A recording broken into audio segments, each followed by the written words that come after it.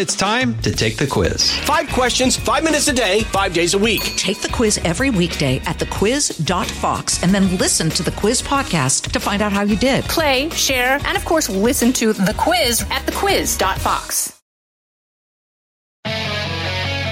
Live from the Fox News radio studios in New York City, fresh off the set of Fox and Friends, it's America's receptive voice, Brian Kilmeade. Hi, everyone. Welcome to the latest moments of the Brian Kilmeade Show, 1-866-408-7669. I hope you had a fantastic weekend. We're back in action now. Mike Rowe is going to be with us at the bottom of the hour. You know his theory, How America Works? Well, he's back on it. Second season, about to launch on FBN. Always great to talk to him about what's happening. You got one lawmaker looking to double minimum wage. Wait a second. You're looking to double minimum wage with a bunch of businesses. With all these small businesses and what they went through over the last few years with this pandemic, and you're looking to do that, that's thinking country first. And Congressman Ryan Zinke wants to be congressman again, the former Secretary of the Interior, in studio. If you're smart enough to be watching Fox Nation, you'll notice that already. So before we get to the congressman, let's get to the big three. Now, with the stories you need to know, it's Brian's Big Three. Number 3. I think there's about 2 members of the Hispanic congressional delegation. It's myself and Congressman Vicente Gonzalez, who's also at the border, that feel that Title 42 should be stayed in place. And the rest of them are going to say, go ahead and lift it. Yeah, that's a little sad.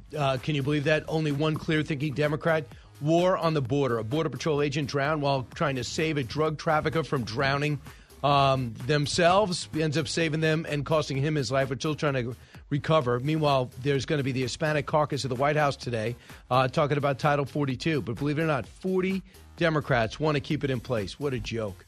Number 2. Those type of things really are the purview of the CDC. This is a public health issue. We are concerned about that, about courts getting involved in things that are unequivocally public health decisions. Yes. I mean, this is a CDC issue. It should not have been a court issue. Yes, the CDC, it should be all about that. Done with it and finished with Fauci. Doctors are bailing on the usefulness of masks, and Dr. Fauci thinks the CDC should trump the judiciary branch. Can you believe this? This guy's insane. This is China starts fencing in people in their homes with the Omicron variant, most of which are asymptomatic. They have locked up 25 million people. I'm sure Fauci would be fine with that. Number 1. When it comes to Russia's war aims, Russia is failing, Ukraine is succeeding. Russia has sought as its principal aim to totally subjugate Ukraine, to take away its sovereignty, to take away its independence. That has failed. Wow. Blinken and Austin meet with Zelensky in Kyiv. Are we finally ready to make sure the Russians lose this war or just limit Ukraine's loss? We'll bring you the latest from the 3-hour visit that they had that was supposed to be 90 minutes in the 60-day war. Also, special welcome to KQOB-FM in Oklahoma City. We're thrilled to be on now in that great station, Oklahoma's Talk Radio. So that's great to know we're on there. And so it's great to see Congressman Ryan Zinke. Congressman, we did some of the best features ever on Fox Nation, thanks to you when you were Secretary of the Interior. Yeah, that was special. We went under the Lincoln Memorial and in D.C. and some of the greatest sites. And Mount Rushmore wasn't too bad either. Mount Rushmore was not bad. You're absolutely right. And come on out this summer and we'll find some great picks. And you want to be congressman again. Montana gets another seat and you said, all right, let me try it. You know, I tend to be a little bit of a cheerleader lately. Look, America's not weak. And don't ever think for a moment that America's weak. We have the strongest military ever assembled in the history of mankind. We have resources. We have energy resources in this country that we can go out 300 years plus. The administration is weak. But there's a big difference between America itself being weak and the administration. I think it's fixable. Leadership matters. And they're in the House this time. The House is, I think, a little more important than the Senate. The Senate's just got to make sure the confirmations. But the House actually can control a lot of policy by the budget. So I think the House, if you get in, we can defund a lot of the things that regulatory and administratively what's going to happen this next year and things that matter to Montana and our country, guns and water to the U.S., and there's a number of things that this administration is going to do administratively. The House actually, if it does its job, which I believe it will, can investigate. My understanding, Jim Jordan's going to be the arm of the investigation. On the other side of the budget, we're going to have to crack open the budget and show that we can take an out-of-control budget and bring it in control. You know, and I can fix the border in 3 or 4 weeks, build the wall, empower the Border Patrol to do their job, no more catch and release process in Mexico. I can fix energy as we did before. You know, when I walked in as secretary, we were 8.3 million barrels a day as a country and declining.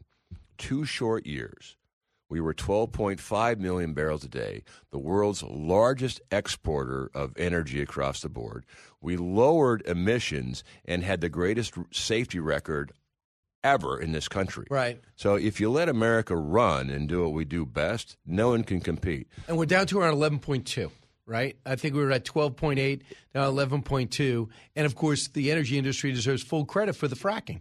The horizontal fracking has been unbelievable with this shale oil. Well, and this administration just put in more NEPA restrictions. It almost guarantees. What are those? That it's the environmental protections on it for building facilities. They just strangled our ability.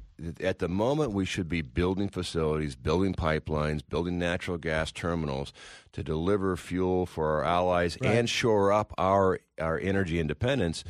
Well, this administration is canceling leases. We can't drill in the National Petroleum Reserve in Alaska. Keystone Pipeline is important for the heavies, and they've just put a torpedo in the side of building facilities that we need. So Anwar got the green light with the tax reform. Yeah, but what took so long to get it? If you guys just started drilling when it passed, but there was all types of problems in Alaska, right, with the Republican governor.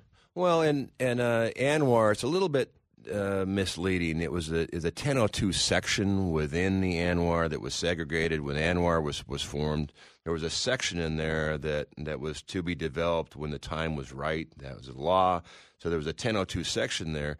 But we can't even get resources out of the National Petroleum Reserve in Alaska, and that's separate from the Anwar. Wow. I mean, that's how bad it is. They told them to cut back on the planning. I want to get your expertise with your military background on what's happening in the Ukraine. First off, why was it that our intelligence people, and I have totally respect for their job, I can't do their job, but I'm kind of let down that we had no idea. Evidently, their assessment was 96 hours Ukraine would fall, Kyiv would fall. Their assessment was that Russia was going to take over that country in 72 hours by some. So the administration said 72. The intelligence experts said 96. And no one thought that the Russians were this much of a hollow giant. Well, it has exposed a significant weakness in combat readiness of Russia. You know, they have fine equipment. The T-90 is a great tank. It's got a 125 millimeter on it in reactive armor. But they've lost hundreds of these tanks. And you look at it, and Ukraine is not Pakistan, it's not India, it's not China. So you look at Ukrainian military strength, probably in the top 20. But you're right. The prediction was Russia was going to stay in third gear and overrun Ukraine. That didn't happen. And what we instead found, that you had green troops, you had logistics problems, even in fuel. Reluctant troops. Who were totally confused about their mission, who was sitting on the border for months and didn't know what was going on, but evidently they weren't being fed. Well, but also, what was our message, right? And this is an administration that I think looks only through 2 lenses. Globalism and global warming. It's almost like they have a telescope with 2 flawed lenses that they're making every decision on. But globalism, we stood there and, we want to have a unified front in NATO. This is a NATO that when it kicked off, when Russia invaded, Germany, by their chairman of the Joint Chiefs of Staff equivalent, surged everything they had forward. They surged 150 troops, 3 armored personnel carriers, and a missile battery. That's what Germany has. Right. And President Trump was exactly right when he called it for what it was. NATO, you're not spending money on ammunition in your military. You're spending your money on social endeavors, and it's going to cost. and you got to pay your share. Oh, Remember that one. And look what happened. NATO, without the U.S., NATO is a fine idea without capability. Right, but the thing is, they did fight with you guys in Afghanistan. A lot of people didn't think they did enough, but they did say, okay, we'll declare war. They evidently did declare war with you on Libya, whatever that was disaster. And the Ukrainians evidently were impressive. You would tell me better. Fighting force, fighting with Americans. They actually helped even with the evacuation of that disastrous exit from Afghanistan. But in a 3-hour-long meeting, Secretary of Defense Austin and Secretary of State Blinken met with Zelensky. It was supposed to be 90 minutes. They took a train from Poland. Great symbol. They're going to announce that we'll put an ambassador in place. I did not know there was no ambassador in place. My bad. They're taking the one from Slovakia, putting him in Lviv, then eventually Kiev. From what you've seen with the allocation of another $700 million, are we giving them enough to win against Russia or push Russia back or contain them? I think we're giving them some equipment. And I'm a big advocate for Reagan. You fight for freedom where freedom's in peril. Doesn't mean you put troops in, but you give tactics, techniques, equipment. We should be giving UAVs. Javelins are great, obviously very effective against the armor. Artillery is interesting because artillery is not a discriminate weapon. Artillery is as it is. And what we're seeing, the Russians, when they do artillery, they're targeting civilians. It's barbarous. It's truly the face of evil. But I think we can be giving a lot more. We should be pushing Russia to make sure we have corridors for humanitarian aid. And if they don't deliver it, we can do a Berlin airlift type operation too. We're capable of that. You would do that? You would put the fight for freedom. I can't believe we can't drop them with drones. We drop everything else with drones. They carry Hellfire missiles. They were supposed to deliver Amazon packages. We can't drop some. Well, and we can do a lot more with drones. The drones it's interesting on drone warfare. We're watching some of the Turkish drones be very effective against armor. We should be pushing that capability. And oftentimes, a pilot in a Connex box, it should be a Ukrainian pilot pushing the button, but we can provide a lot of assistance on that. All right, I want you to hear what David Martin said, a CBS national security correspondent, about what he thinks of the Russians so far and what the U.S. thinks of what the Russians have done. Cut 6. Well, they certainly have a fighting chance. The battlefield rule of thumb is the attacker needs a 3-to-1 advantage over the defender, and Russia tries for a 7-to-1 advantage, and they just don't have those kind of numbers. Beyond that, we've been talking for weeks about all the shortcomings of the Russian military. Poor morale, poor command and control, poor logistics. Those are not the kind of problems you solve in a few weeks. An American defense secretary once said, you go to war with the army you have. And that's the army they have, which makes me, when we come back, I want to talk about, move on a little bit. But just from what you think, from what you know right now, Congressman, project for me, how long do you think this will go, and what do you think the outcome will be? Well, we're rudderless in what is our desired outcome.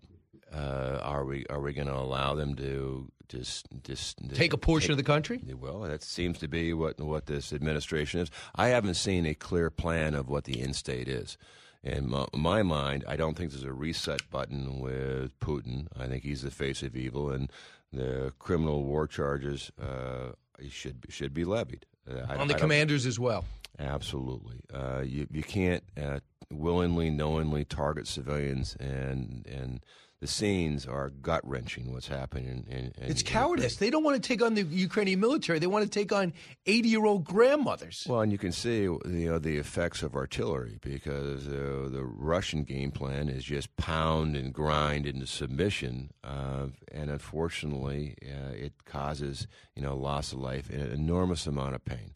Right. And you see the pushback finally in the World Forum, but I don't see there's a reset. With Putin. And now we're delivering artillery. I assume that's to target their artillery. It will be somewhat indiscriminate. Right. But I think surgical weapons, UAVs, thermal imaging, those weapons that give our troops the advantage in the battlefield, pushing the technology is what we should be pushing. Absolutely. All right, so when we come back, I want to talk about immigration and how the congressman wants to go back to Congress in Montana and the role he'll have if the Republicans do what everyone expects, and that's get the majority. You listen to the Brian Kilmeade Show. Learning something new every day on The Brian Kilmeade Show. Jason in the House, the Jason Chaffetz Podcast. Dive deeper than the headlines and the party lines as I take on American life, politics, and entertainment. Subscribe now on FoxNewsPodcast.com or wherever you download podcasts.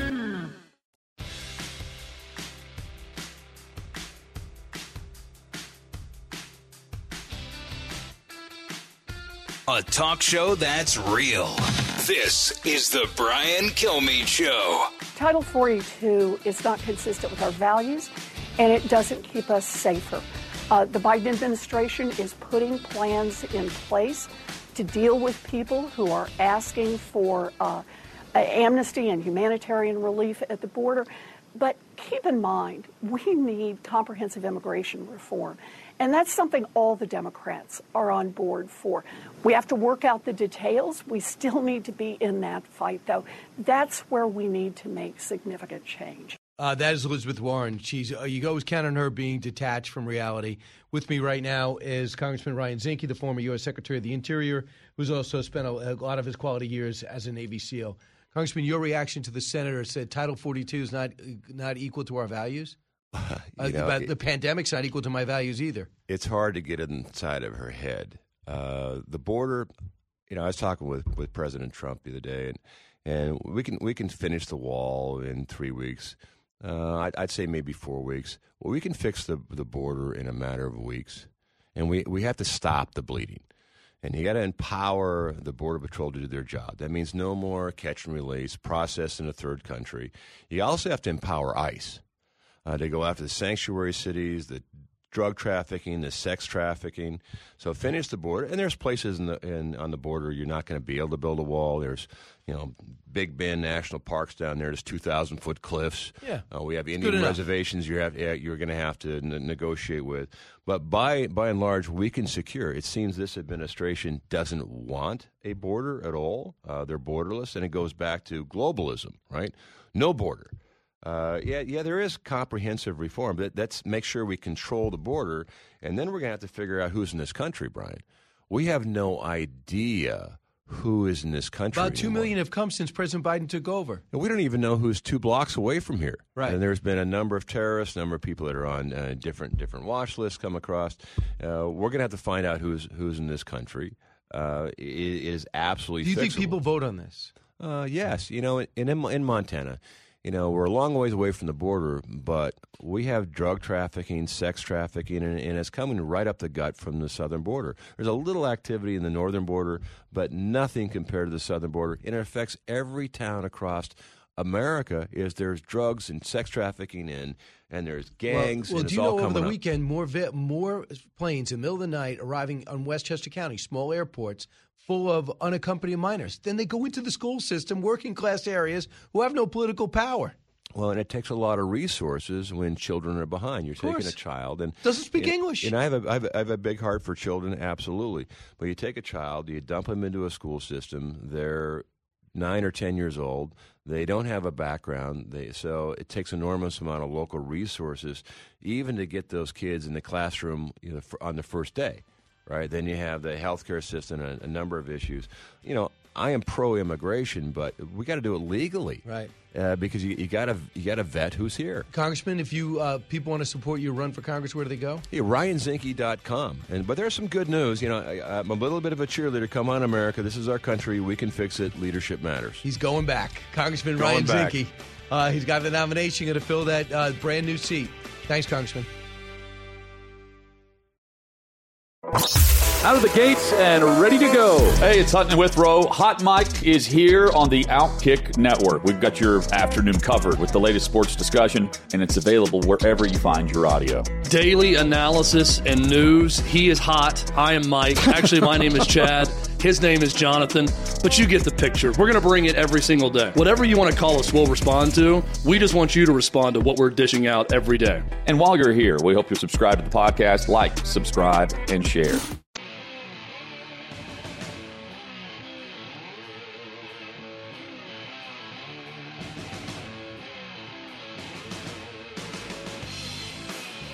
A radio show like no other.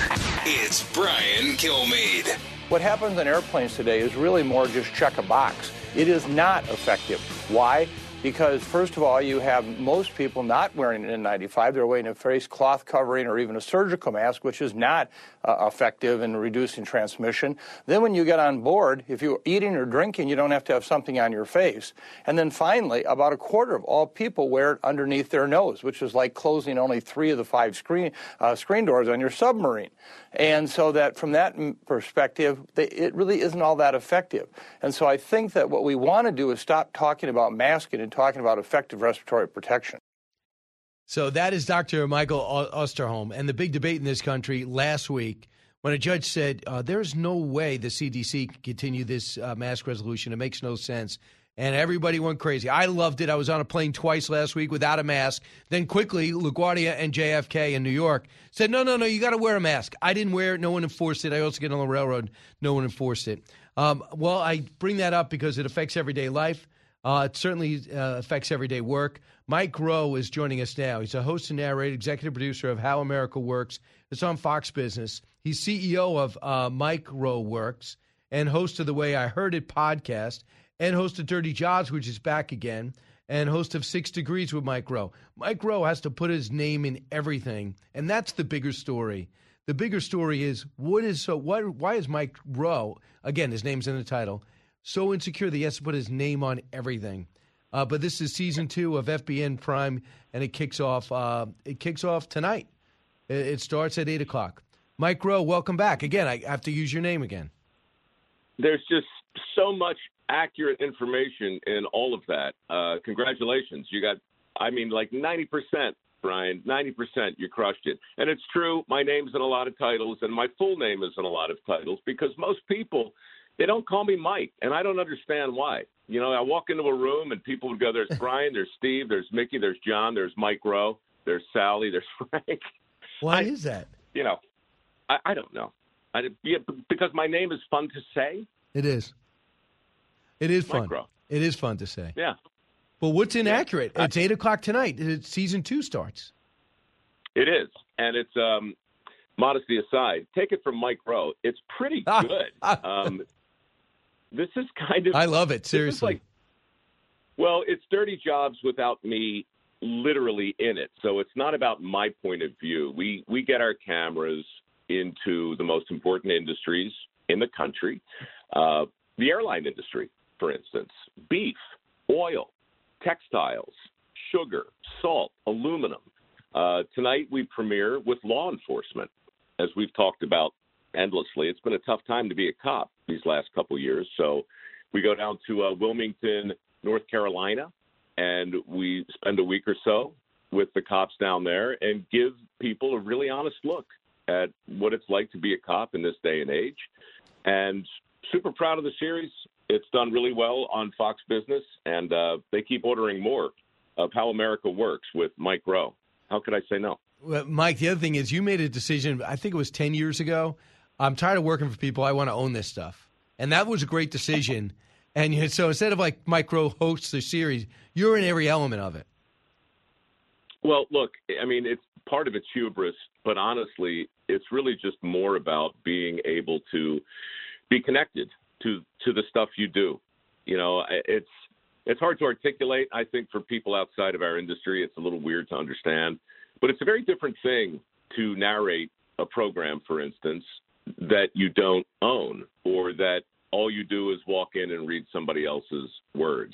It's fine. That's how most of the industry works. But if you're going to put your sweat and your thought and your care into a project, then you can't mail it in, whether you're in the field or not, whether you're producing, whether you're narrating.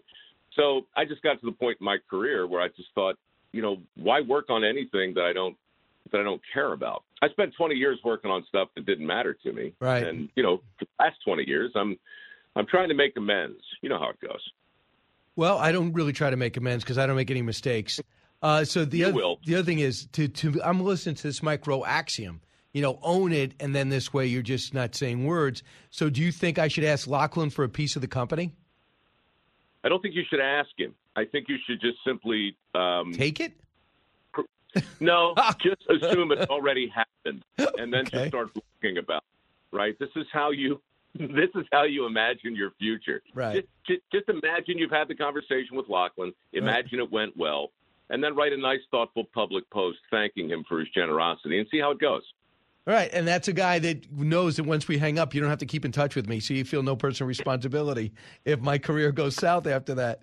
So just to your topic of law enforcement, I thought this struck us that Christopher Wray was on last night on 60 Minutes, and one of the questions was about violence against law enforcement, and he doesn't think it gets enough attention. Cut 38. Violence against law enforcement in this country is one of the biggest phenomenons that I think doesn't get enough attention.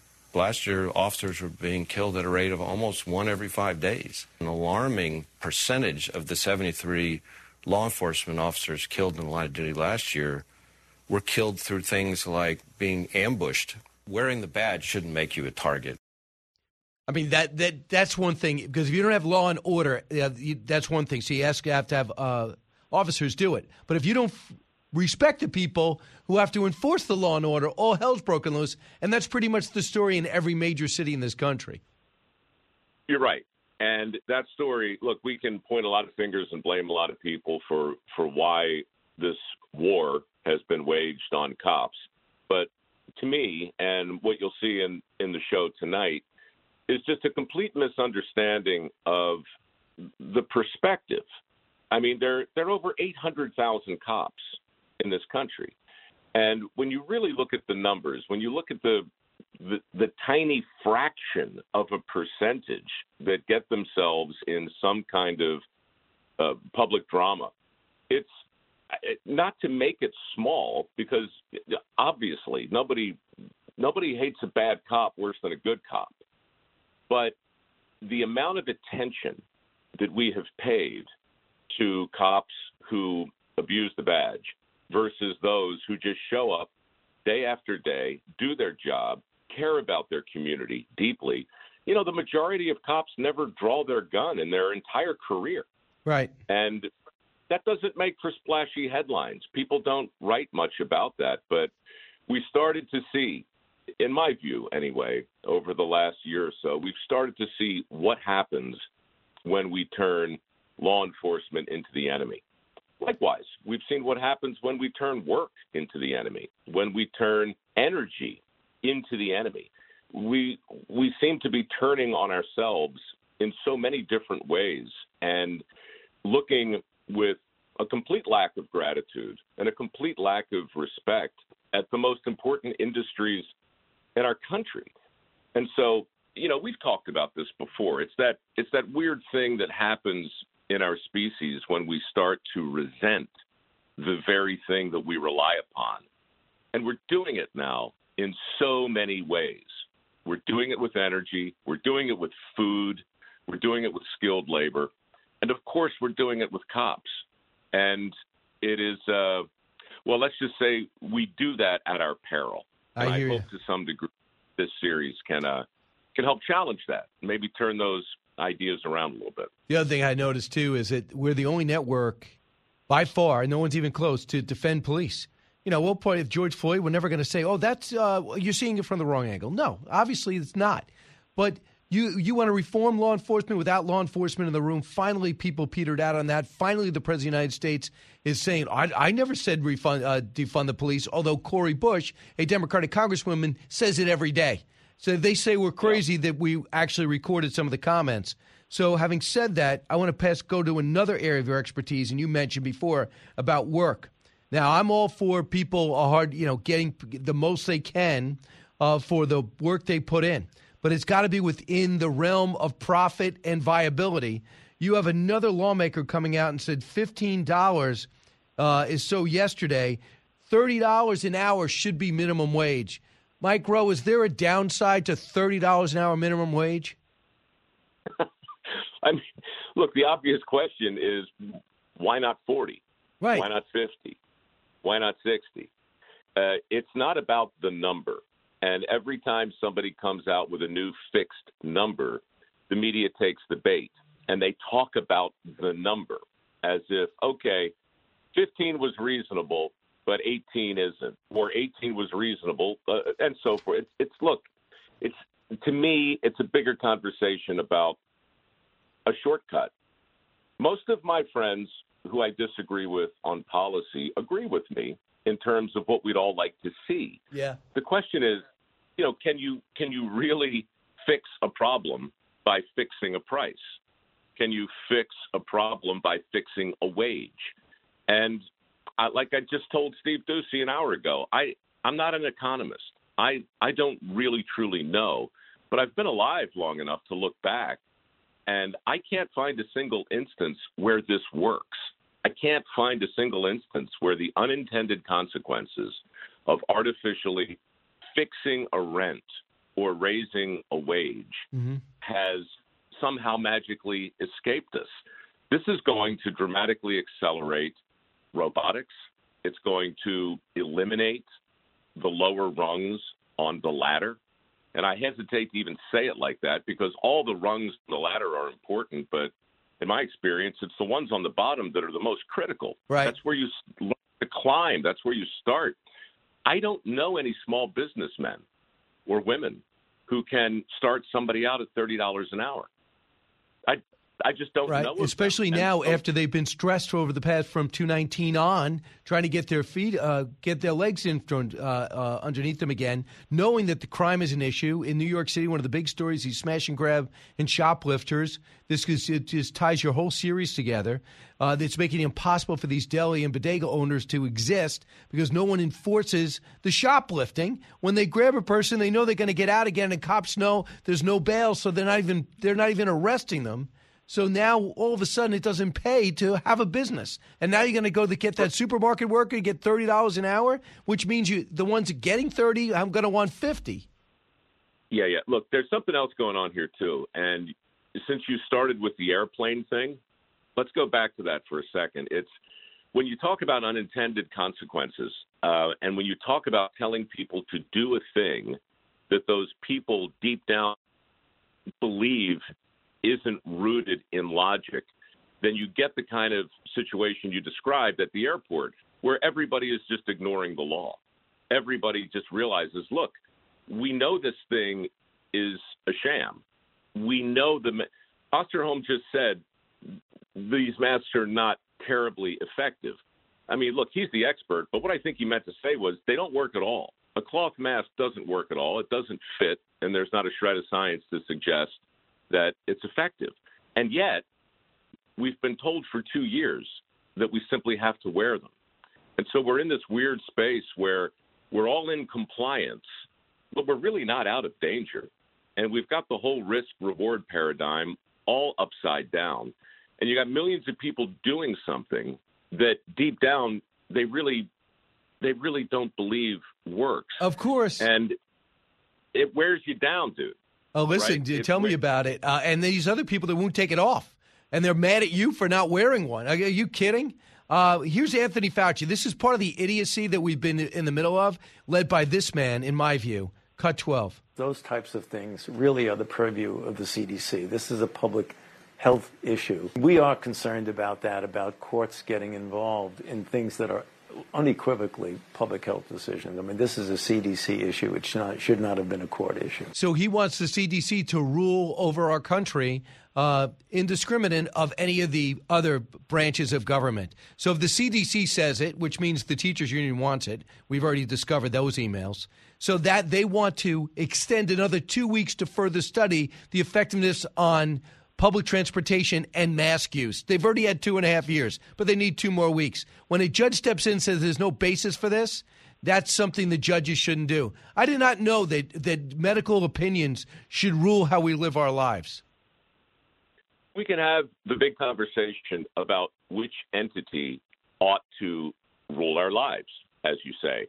I think you and I probably agree that it shouldn't be the CDC. However, the bigger question that I wish more people asked was, is this persuasive?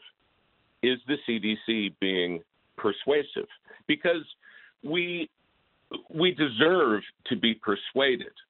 We don't need to be told to go to our rooms because it's time to go to our rooms with no explanation. That might work when you're 8, but at some point, adults need to be persuaded. Somebody needs to make a rational case that says Here's why this needs to work. Here's why we want you to do this. And then irrational people can sit back and say, okay, you know what? I find that convincing, or that makes sense to me. Or in this case, no, I don't think it makes sense to take down a cloth mask that I wear under my nose and put up between bites for 2 years. I don't find that persuasive. And yet, if we push back, if we ask, well, then you know how the argument goes. Right. We don't like science. And who are we? That's right. How dare we? That's right. That's why Mike Rowe talks in hypotheticals, but I know exactly what you mean. I see exactly what you're getting, but you just don't want to be canceled or suspended. I don't mind. Mike Rowe, I cannot wait for your series tonight. How America Works, back on Fox for season 2. You bet. With Mike Rowe. Thanks, Brian. It's always exciting. It's always great. You can never just call him Mike. It's Mike Rowe. Back in a moment. Educating, entertaining, enlightening. You're with Brian Kilmeade.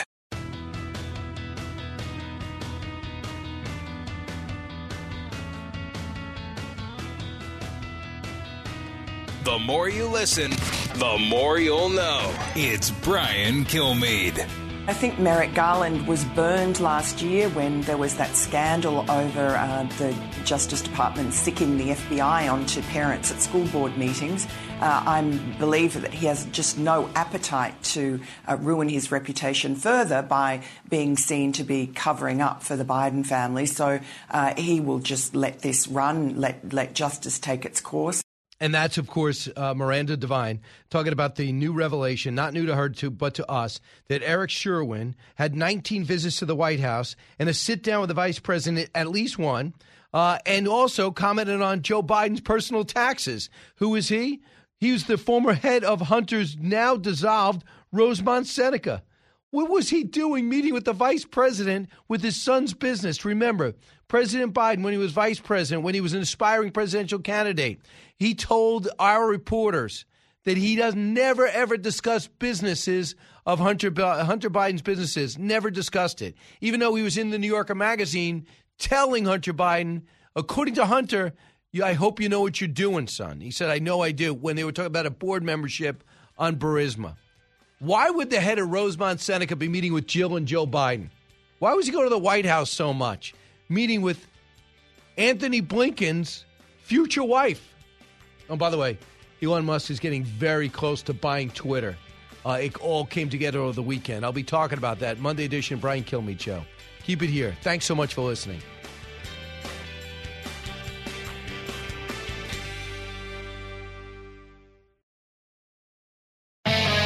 From the Fox News radio studios in New York City, giving you opinions and facts with a positive approach.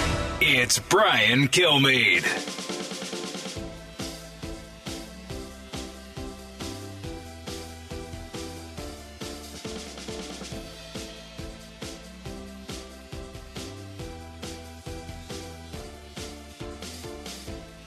Hi, everyone. Welcome to the latest moments of the Brian Kilmeade Show. Coming to you from 48th and 6th in Midtown Manhattan, but heard around the country and hopefully heard in the Ukraine, because we're certainly pulling for that country who showed us really how to fight. A special thanks to Oklahoma City's KQOB. We're privileged to be on that station now. They are now carrying us, and it's going to be great. It's called Oklahoma's Talk Radio, and we've been to Oklahoma City, I think, for my last 4 book tours. I really get a sense how great it is. We're also love to be on in Tulsa. Love Oklahoma in general.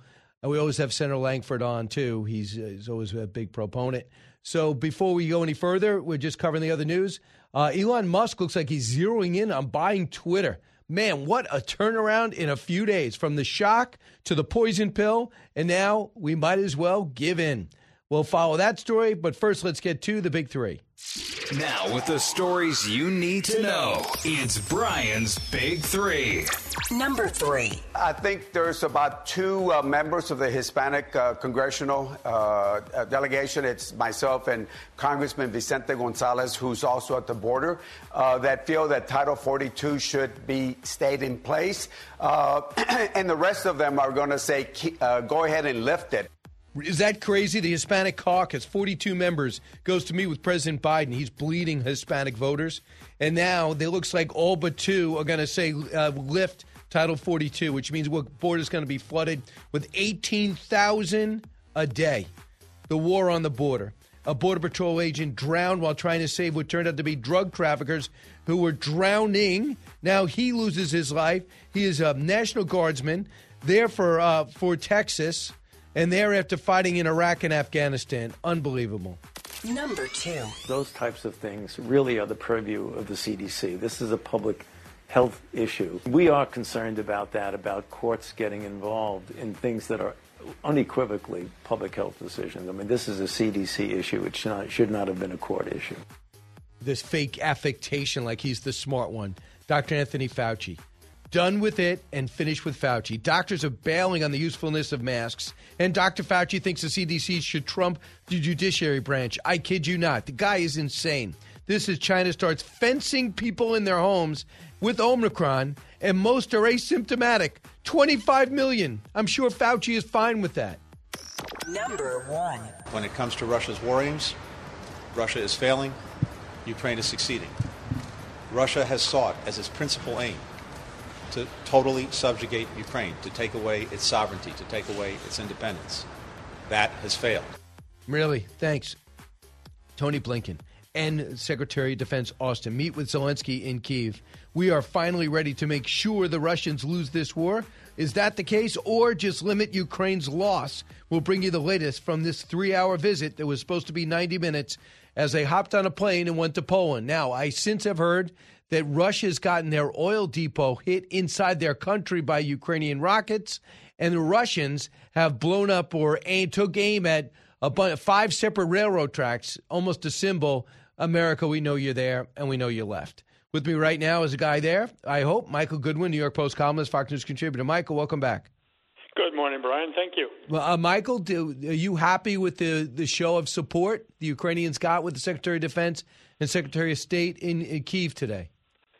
Well, look, Brian, I think it's awfully late in the game for a show of support.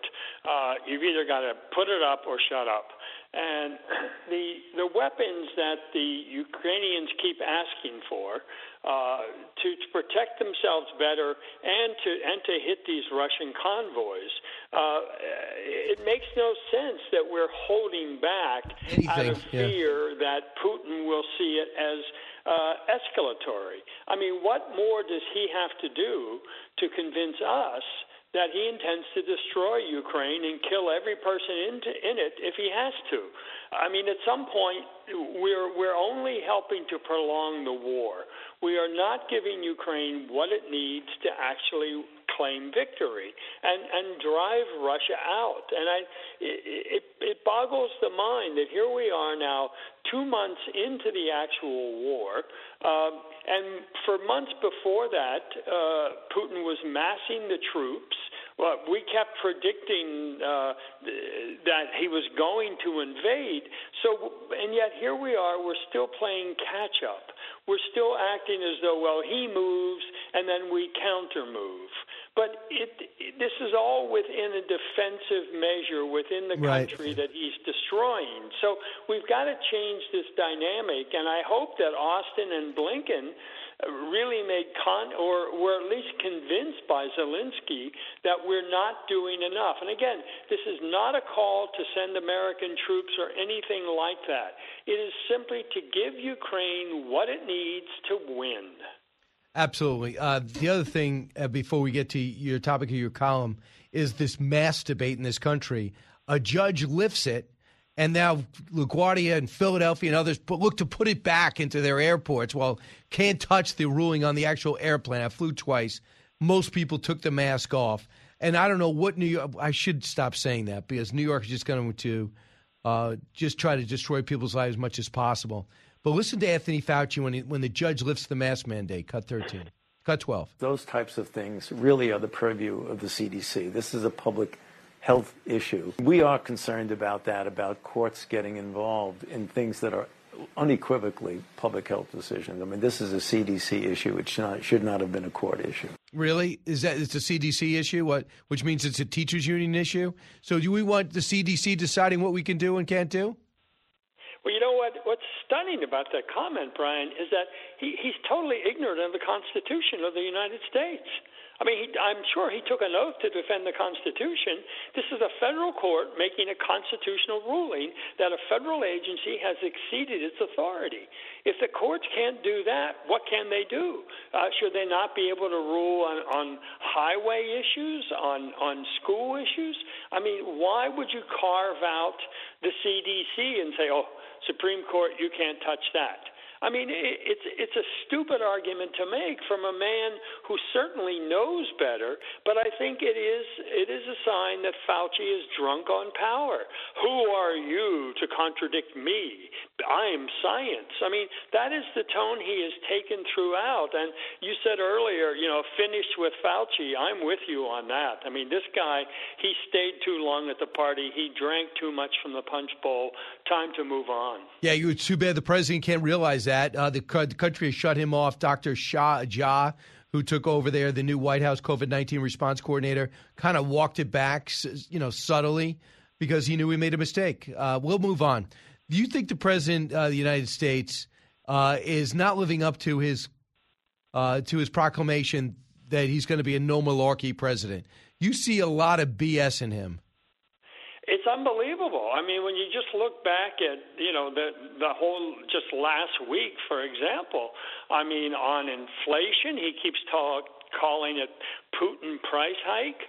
I mean, it's a gimmick. It's BS. There's no truth to it. Yes, the war has driven up the price of oil, but the starting point was Biden shutting down the Keystone Pipeline and making it more difficult in many cases for American producers. I mean, it's not about Putin. We could have overcome all of this had Biden's policies been in sync with America's needs and the world's needs.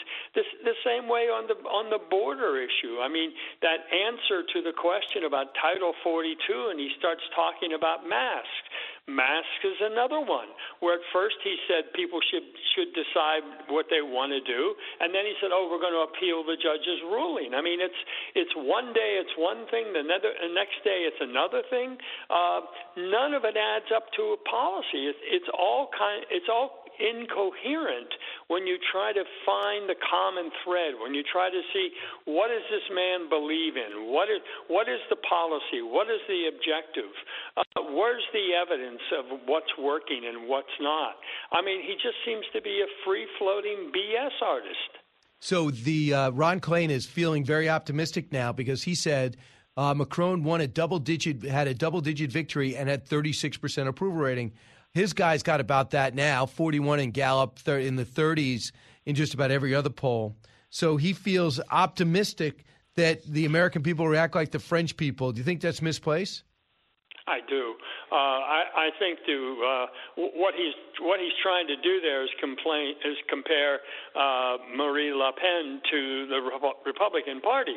Now, Le Pen really is legitimately a far-right figure, and to say that that's where the Republican Party is, why? Because they don't want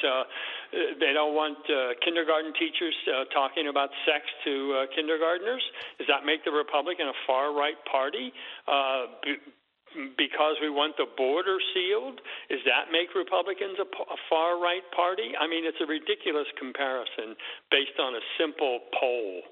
Right. But Ron Klain is obviously grasping for straws. I guess so. The other thing is what they're doing for now is they're trying to get some momentum for the midterms. Now, Elizabeth Warren thinks that she's got a cure. She says that, number one, I will not run for president, she says, but I'm going to support Joe Biden for re-election, and then urges Joe Biden to start doing executive orders. And for one thing he should do is just unilaterally just forgive all student loans. Yeah, I think she taught constitutional law at one point, but I guess she forgot everything that she learned. Look, the student loan thing, I think, is such a third rail for many Americans. When they either didn't take out loans or repaid to themselves, and now those who didn't are going to get a free ride. And money, there's no distinction between where did you go to school, what did you learn, what did you spend that college loan on, and the fact that people took loans for silly degrees because the loans were so widely available. I mean, that was the great grift. Someone wrote the other day, a 21-year-old person can get a $100,000 student loan, but couldn't get a $10,000 loan from a bank for a personal, let's say, to start a business, probably. So student loans were so easy to get and it helped to drive up the tuition everywhere. I mean, the whole student loan business had I think a destructive impact on schools and on students' lives. And now we're just going to wipe it away. We're going to forgive those who don't pay. What about those who did pay? I mean, what do they get out of this deal? And I think that's the thing. When the government gets involved, it really creates what they call on Wall Street the moral hazard. And what I want to bring up, encouraging people to borrow in the hope the government will forgive it. I hear you, but let's think about this for a second. The president's administration does two things so brutally dishonest.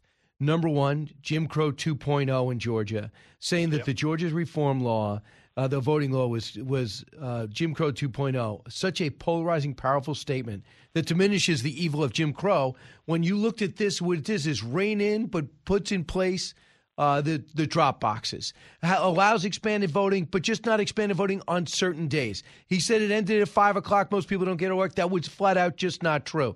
It's still a voting month in Georgia. So all those things, it lost the All-Star game. And then they try it with the Don't Say Gay bill in Florida, when it had nothing to do with that. It was don't teach sex and gender identity to kindergartners through third grade. So those are two deliberate acts that divides a country for political gain that's non-existent. Stacey Abrams is now running from the Jim Crow 2.0 and a role in it that lost the All-Star game. And believe me, there's not many Democrats are standing up for Disney right now. No, look, I mean, the polarization is growing starker. And part of it from the left is this thing of, using words to characterize situations that are untrue. So, as you mentioned, Jim Crow 2.0, don't say gay. That bill does not say you can't say gay. It's not about gay. It's about what can be taught to, as you say, K through 3. It's not some anti-gay bill. It's about indoctrinating students who are too young to make these decisions. I mean, the whole transgender thing that sort of swept across the country as though we all now have to say, oh, transgender is a good thing, let's tell the children. I mean, these are very controversial issues having to do with the science of can a 6-year-old legitimately determine their sex now, but in the future they can change their identity when they're 6.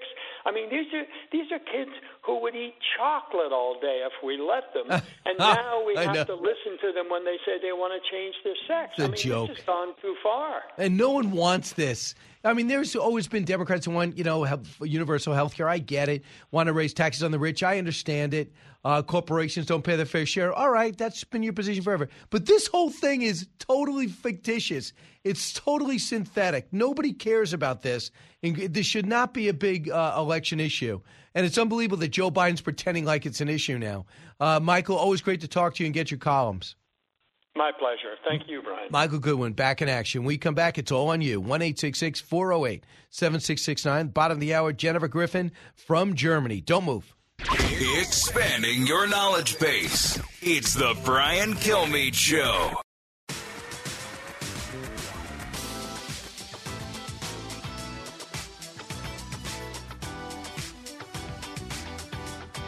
If you're interested in it, Brian's talking about it. You're with Brian Kilmeade. I can't ever get out of being the former prosecutor, so I listen to the tape. instead of listening to the coverage.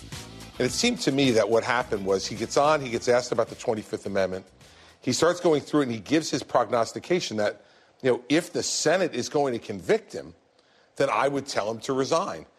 Well, I think that's pretty smart advice. If the Senate was going to have the votes to convict him, he should resign rather than be convicted by the United States Senate. It's the same advice Barry Goldwater gave to Richard Nixon, and he left.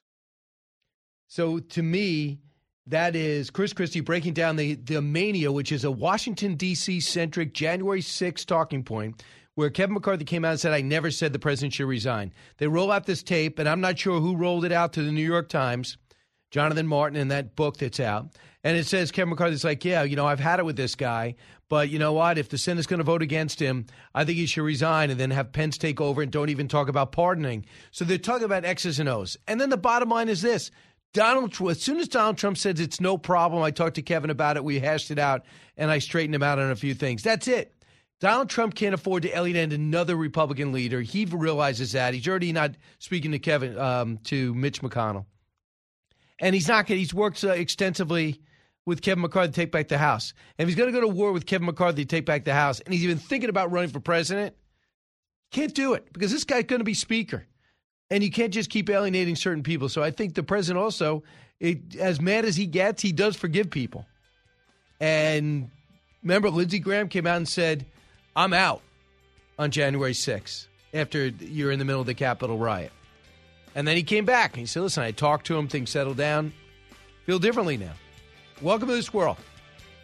So I don't think that's a big deal, though Chris Christie put it well. It kind of surprised me there because I know Chris Christie's thinking about running for president. Thought it would be an opportunity to bring something political, but he didn't.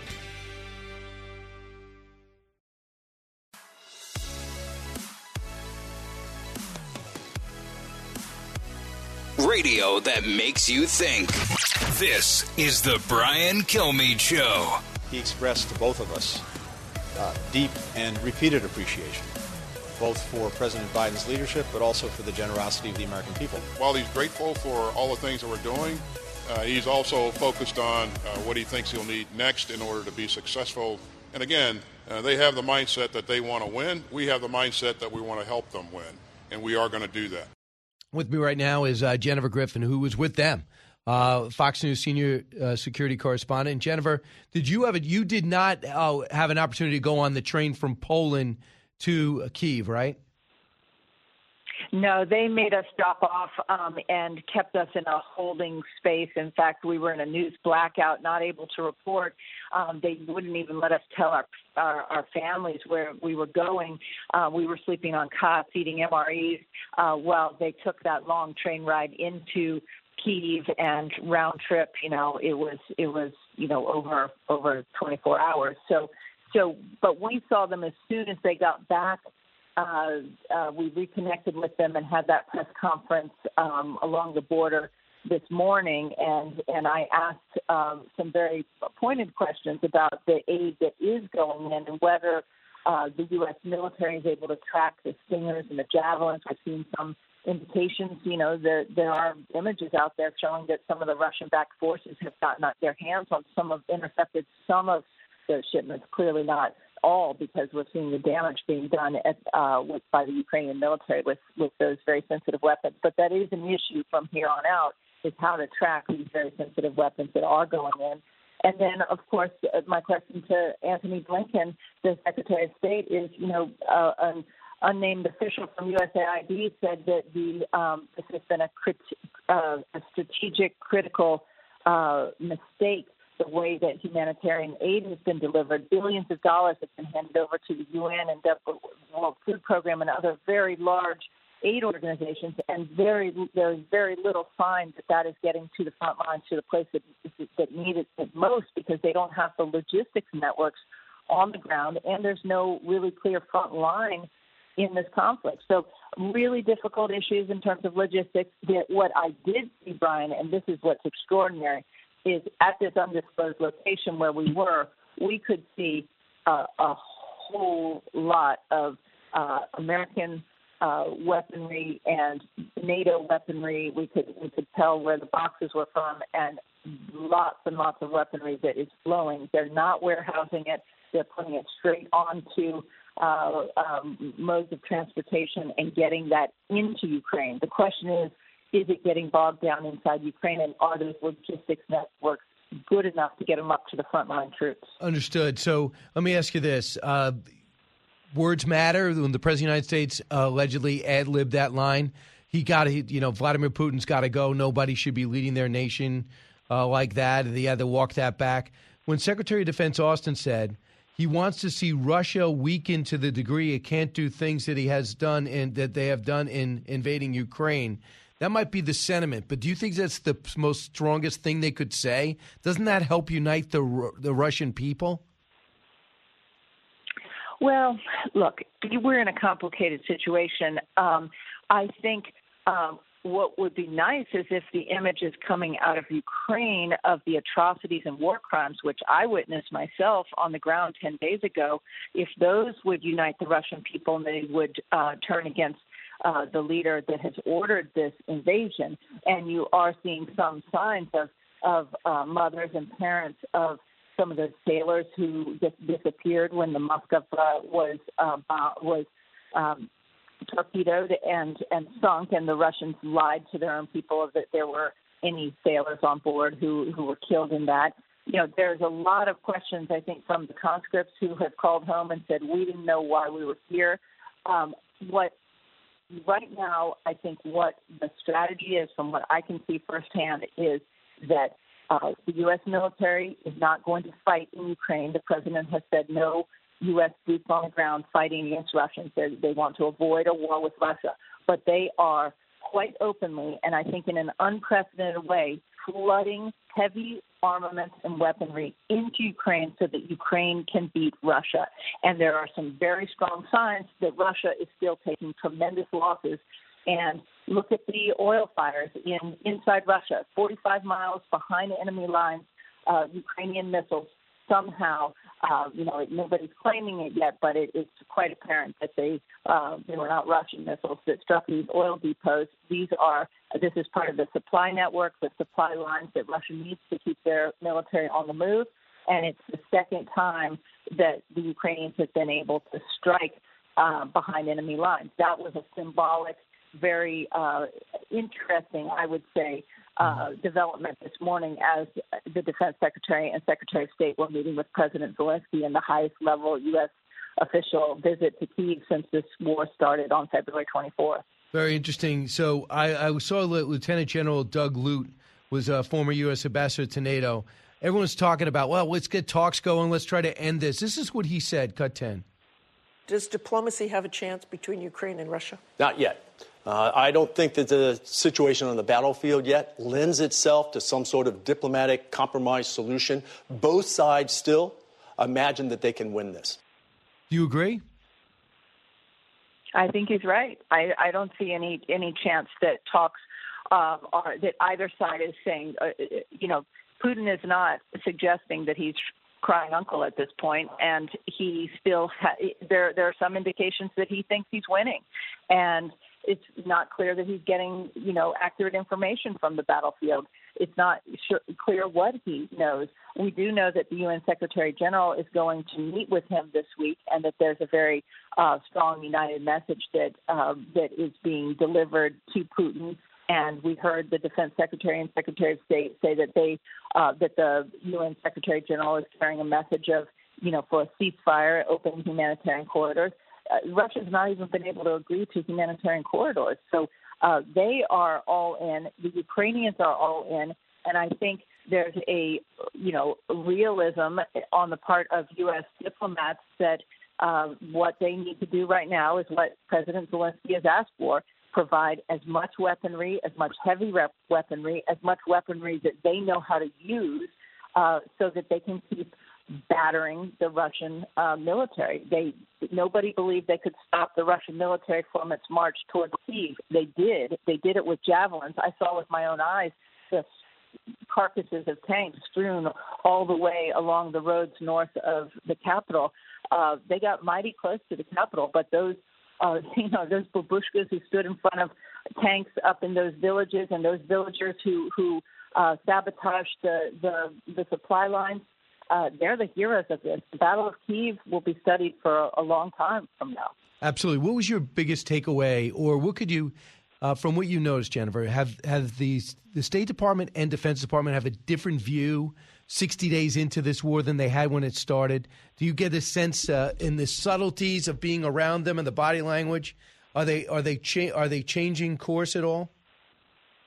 Absolutely. I mean, we can see publicly what they have done in terms of flooding the zone with weapons. I mean, this is a flood. I cannot tell you. I mean, I'm sort of not allowed to talk about a lot of what I saw on this visit, but I am telling you the sophisticated and amount of weapons. I've never seen so much in one place, and the number of planes landing every hour and the immediacy of which they are loaded onto trucks and other modes of transport to go into Ukraine and be handed off.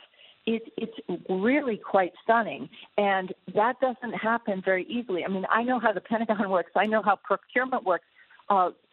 Secretary of Defense said today, and I've seen it with my own eyes, that the president signed off on $800 million of additional lethal aid last Thursday. Within 48 hours, there were howitzers, 17 howitzers delivered into Ukraine. There are 50 Ukrainian artillerymen who were given a 6-day course in an undisclosed location in Europe that now graduate today, go in and know how to use those. It's the train the trainer model. They will be training others about how to use those howitzers. There's 7 more howitzers that will be in there within days, and 82 behind that. It's really quite stunning to see how quickly they have emptied the shelves, if you will, of stockpiles of weapons that have moved in. And where I am right now, I'm with the Defense Secretary right now at Ramstein Air Base in Germany, and there are 30-plus defense ministers and chiefs of defense coming from 30 nations to meet with Defense Secretary Austin and General Mark Milley, the chairman of the Joint Chiefs, to discuss what else can be, what military equipment these other 30 countries have to provide to Ukraine. This is a huge effort. It's very impressive from what I can see, and it's a complete change. They started sending weapons in, 24 hours after February 24th, but the type of weapons and the lethality of the weapons and the hardware that they're sending in is very different from what they envisioned in the early days when they were just talking about javelins. Jennifer, I tell you, I was really surprised that these Eastern European nations that joined NATO were still using Russian equipment. I had no idea. And why that conversion wasn't put underway surprises me, because now we got to do this barter system. Expensive. We can train them. It's expensive. Remember how hard it was to get NATO countries to spend a certain amount. Remember, there was all the talk under the Trump administration, even under the Obama administration before that, of getting NATO countries to spend 2% of their GDP on defense. And that has been a big push from successive American administrations. Suddenly, overnight, everyone's willing to spend money on defense because they see the Russian threat. And one of the problems was the equipment. If you're talking about NATO-certified equipment or Western or American fighter planes, that's expensive, and none of them were willing to pay for it. Guess what? They're willing to pay for it now because they see the threat on their doorstep. See, if this could end with Russia being pushed back to limited out of Donbass, and this comes to an end, and they keep Odessa, Mykolaiv, and all those southern cities. And the Russians, I think the thing you're going to have now is NATO motivated with their population involved, demanding that their defense be built up, allowing us to pivot to China, because we'll support the NATO nations, like as always, but support them with armaments, which they will pay for, we will make, and then we could pivot elsewhere. Do you see a positive out of this? I see a positive. Unfortunately, I think it's going to take years for this to play out because Putin is stubborn. He's got huge petrodollars still in his reserves despite the sanctions because, unfortunately, with sanctions, the price of oil has also gone up. So we're in a bit of a catch-22 right now in terms of him still having access to money. We've seen with leaders like Putin, these kind of regimes can last a long time. They don't get overthrown by their own people, and they can cause a lot of damage. And he still has nuclear weapons.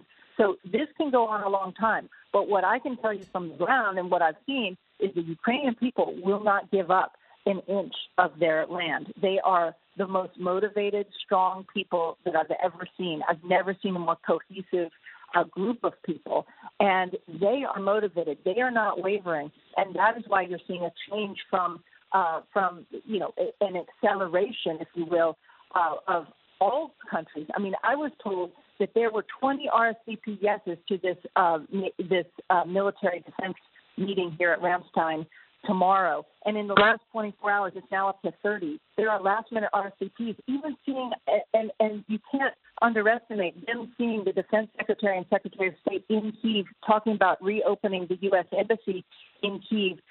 These countries who might have been sitting on the fence are saying, hang on, we've got to get involved and we've got to help Ukraine win this thing, because if not, Russia's coming for us next. And the most motivated countries, of course, have been Poland, the Baltics, the frontline states. But now you are seeing other countries jump in, and they recognize the threat. Putin is a threat. I've known Putin was a threat since 1999 when I saw him firsthand when I was living in Moscow and he came on the scene as prime minister and he began the war in Chechnya. We ignored him, and we ignored his atrocities with his military. There are very real concerns that they're going to use chemical weapons and may have already done so in the recent weeks. And so wait and see what's going to happen when this new general that he's put in charge uses chemical weapons inside Ukraine. That's going to challenge that's going to be the next challenge that the West faces. Absolutely. And Jennifer, my last question to you is, I interviewed the Finnish ambassador to the U.S. He really believes that Finland's going to go forward with this application process and get in. Sweden, he believes so too. What do you think? Do you think there'll be any resistance? No, I think they're absolutely on a path towards joining NATO. I think it's a good thing. I think it sends a message to Putin. Putin never dreamed that Sweden and Finland would join NATO. It just shows that his foolhardy, move into Ukraine, this war in Ukraine, is backfiring. It's united NATO, and now countries that he never thought on his border, like Finland, are going to vote in the next month to join NATO. And I think it's a good thing, because the difference in Finland and Sweden compared to some of the more developing countries in Eastern Europe who sought membership is they are sophisticated economies, they're sophisticated militaries. They're not going to be a drain on NATO. They are already spending the money on defense, and they just want to be a part of this umbrella group because they want to present a united front to Russia and to tell Russia that any more expansionist plans, and they are involved, and they are there. And again, they have the sophisticated military bases and weaponry. They aren't going to be a drain on NATO. They're going to be a plus. Gotcha. Jennifer, great reporting over in Germany before she comes back home after traveling with the Secretary of State and Defense over into Ukraine. What a day. Thanks so much, Jennifer. Thank you, Brian. You got it. Meanwhile, we're going to come back and I'll finish up with your calls. A lot going on. 1-866-408-7669. Hope you had a great weekend. We're back in action. So glad you're here. Giving you everything you need to know. You're with Brian Kilmeade.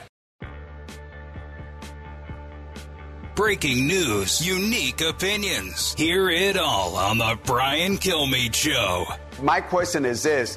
How can you ask for international travelers to make sure they're vaccinated or even show the COVID-19 negative test if they fly in?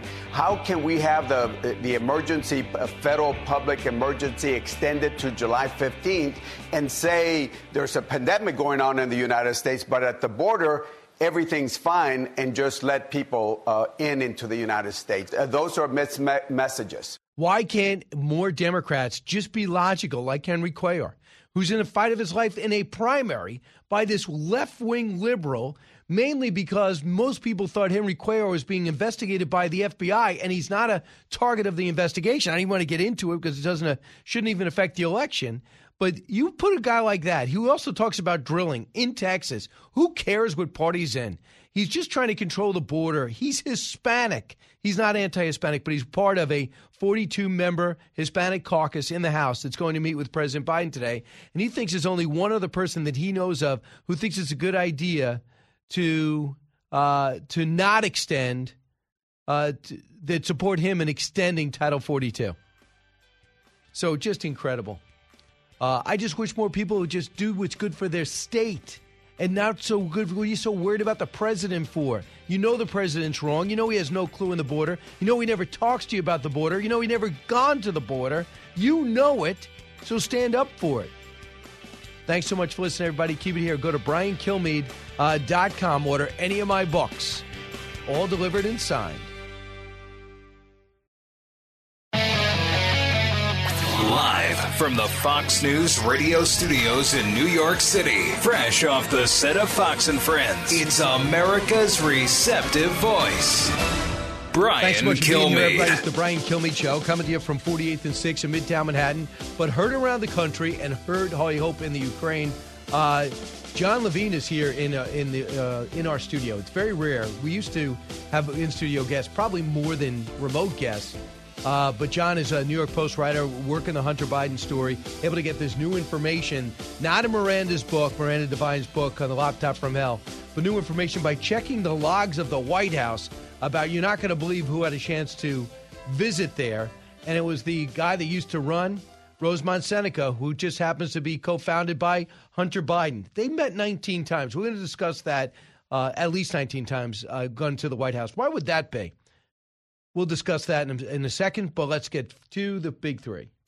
Now, with the stories you need to know, it's Brian's Big Three.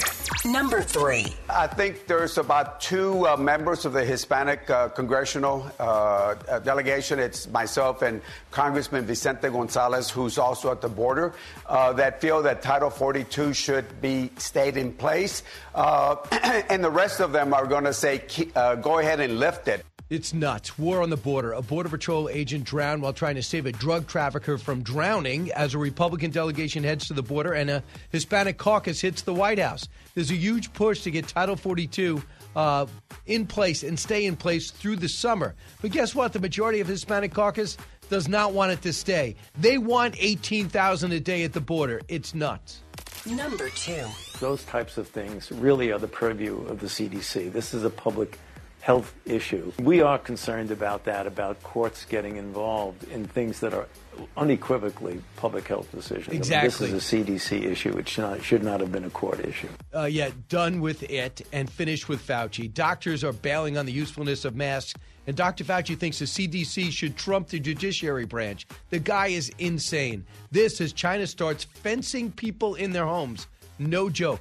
With Omicron, most are asymptomatic. You're talking about 25 million. I'm sure Fauci would sign off on that. Number 1. When it comes to Russia's war aims, Russia is failing, Ukraine is succeeding. Russia has sought as its principal aim to totally subjugate Ukraine, to take away its sovereignty, to take away its independence. That has failed.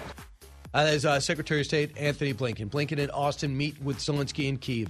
Are we ready to make sure the Russians lose this war or just limit Ukraine's loss? We will bring you the latest from their 3-hour meeting in this 60-day war. Also, special thanks to KQOB-FM. You're now taking the Brian Kilmeade Show in Oklahoma City.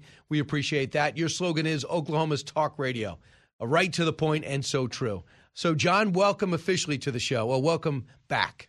Yeah, thank you for having me. This is the first in-studio appearance that I've done here. I've done a few remotes, so this is great. Well, I mean, your voice is why are you in newspaper? You should be doing voiceovers. I mean, one of these days. You offering me a job? People told you that before? People have told me that my whole life. Right. Every day someone tells me I that. back them. Yeah. I back them. One of these days I'll get into it. Joe, a little closer to the microphone if I can give you that little bit of advice.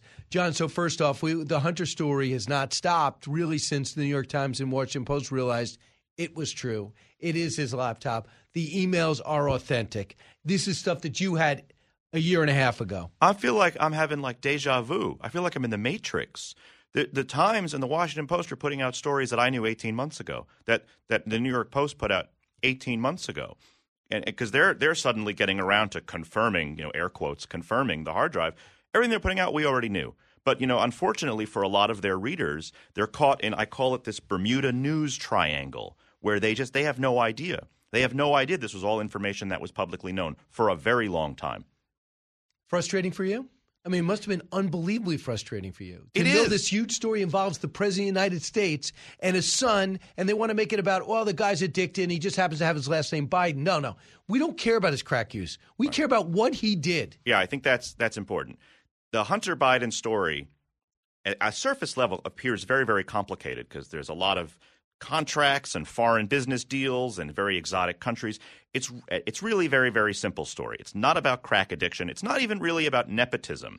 It's about, in 2019, Joe Biden told this network's Peter Doocy, I've never had any involvement in my son's overseas business dealings. And it's about, is that true? And what we now know is there's a growing body of evidence to suggest that it's not true, that he was involved. So as much as you can look at that laptop and go through it, and Miranda wrote a book about it, what you're about to tell us is new, that you were able to get this information that was public but not pursued. So just before we start, Rosemont Seneca is? Rosemont Seneca was an investment company co-founded by Hunter Biden, Devin Archer, and Chris Heinz. And Eric Schwerin was the president of Rosemont Seneca Partners. Okay. And what type of investments did they do? They were, that's a very good question because there's a lot of, in the hard drive, there's a lot of evidence of money changing hands, but it's very unclear what this company actually did do. What was their skill set? Right. I mean, the skill set was that Hunter Biden was Joe's son. That was the skill set. And right. a lot of it was, I'll introduce you to this person. But there was a lot of proposed deals with oligarchs, whether it's in Mexico, whether it's in Ukraine, whether it's in China. And there's a lot of flurries, but we don't actually know, exactly what things came to fruition and what didn't. It's still to be seen. And to Chris Heinz credit, whoever he is, but he's John Kerry's son. John Kerry's stepson. It's Teresa Heinz Kerry's Yeah. son, and she's married to And John. he walked away from it. Right. Yeah, so maybe to save himself. Maybe he saw what was going on there. So what did you find about the president of Rosemont Seneca? So here's the thing. As you said, this isn't in the hard drive. These are in the Obama administration's publicly available visitor logs, which we link to in the story I published. Anyone can go there and look at them. And it shows that Eric Schwerin, the president of Hunter Biden's investment company, made at least 19 official visits to the White House, the vice president's residence, or the Eisenhower Executive Office building where the vice president's offices are. And for about half of these, it says in the description, a reception, a party, inaugural party. But for the other half, the much more interesting half, we don't know what it was for. So we don't know what the meeting with Joe Biden in 2010 was about. There's no description is blank. They had a one-on-one, though. Yeah. We don't know what he was doing meeting with Evan Ryan, who was an assistant to Vice President Biden at the time, now married to Antony Blinken, now working in the administration as the cabinet secretary. See, that's important. I had to read that twice. I go, wait a second. So Evan Ryan. Evan Ryan. Is a woman. She's a woman. So you think it's a guy, and I'm like, wait a second. No, it's a So Anthony Blinken's future wife. Yes. So they're meeting one-on-one. Blinken's a key aide to Joe Biden his whole life, his whole career. Yeah. Then he becomes Secretary of State. He was once Deputy Secretary of State and really blew the whole surge in Iraq. But it was because of his decision. We needed a surge in Iraq to pull all the troops out. But having said that, so there's a link there. Oh, there's more than that. One of the people he met with was a woman named Betsy Massey Walker. Betsy Massey Walker was an aide to Jill Biden. Betsy Massey Walker is married to Rob Walker, another business partner of Hunter Biden's. And Rob Walker is on the infamous, 10% for the big guy email. So all these people are connected. So the audacity of going to the White House, feeling impervious that you could do this, you're getting recorded. And, the problem is if the vice president is ever implicated into this, his influence peddling, that would be disastrous for his career and his legacy and everything. Maybe they're thinking to themselves, he's never going to run again. He's old right now. He's never going to be president. So what's the big deal? I mean, who knows? I mean, unfortunately, my story raises a lot more questions than it answers. I can't tell you what they spoke about. I can't even tell you how long the meetings were. But if I'm investigating this, now do I need to see him more than ever? Ed Sherwin. Oh, yeah. I mean, he's definitely someone who is going to become a much bigger player in the hard drive and saga for sure. And you would think that if the Republicans get the majority in the House, what they're expected to be, and they're going to focus on Hunter, this guy is going to be subpoenaed. Oh, it's not just Hunter. There's going to be a lot of other players who will probably be subpoenaed in this, because you can't get everything from just Hunter. We don't have Schwerin's hard drive, but if we did, I bet that would be a treasure trove of information too. And John, as you go back and then you look at the emails, knowing how often they met, doesn't it say that Sherwin is somebody that he knows the finances of the Biden family, because he is interacting with Joe Biden about his taxes. Right. He was talking to Joe Biden over the phone about taxes, about the mortgage, about what Joe Biden might do after he left public service for his, quote, future earnings potential, were the words he used. We know this because he emailed this to Hunter. So when I say he was Hunter Biden's closest business partner, I mean, personally close to him and the family and their personal finances. And it's very noteworthy that such a person would be in the White House meeting with Joe and top aides one-on-one while he was vice president. And I brought this up before. Do you know anybody in your family or friends that have been addicted to anything? No, I don't personally, no. I do. And the worst thing you could do is put them under stress. So if you have someone with an addiction, they feel the stress, they got to go for that stress relief, whether it's alcohol, whether it's drugs, or whether it's gambling. That's their stress relief. And knowing that Hunter's got this long history of extreme drug use, they're doing the worst things possible. Why would you put him on international deals where a bad movement could get, which we find out, get people killed, they disappear, others go to jail? The worst thing you could ever do is do that. But they trust the family, the way these laptop reads and the way the book reads and your columns read. He's trusting the family fortune with a functioning drug addict. It's bizarre. Nuts. I can't explain it. And that's what leads me to wonder, in a drunken stupor or a drug-induced stupor, he takes a laptop to a local computer repair shop, at which time signs a piece of paper that says, in 90 days, if I don't come pick it up, it's mine. And that turns out that repair shop guy happens to be a conservative that knows all the players and says, everybody in Delaware knows the Bidens anyway. He was a Fox News viewer, and he saw Rudy Giuliani on Fox News, and he got in touch with Giuliani's attorney, and one thing led to another, which is sometimes truth is stranger than fiction. Makes it, well, it was enough to get you. The craziest thing was to get your account frozen or suspended if you retweeted that. Yeah. Who was the press secretary, Kayleigh McEnany, tested positive for COVID, sees this article, retweets it, and has her account suspended. The sitting press secretary sees a story that's newsworthy in one of the oldest newspapers in the country. I mean, I know you lived it, but it's still stunning to say it.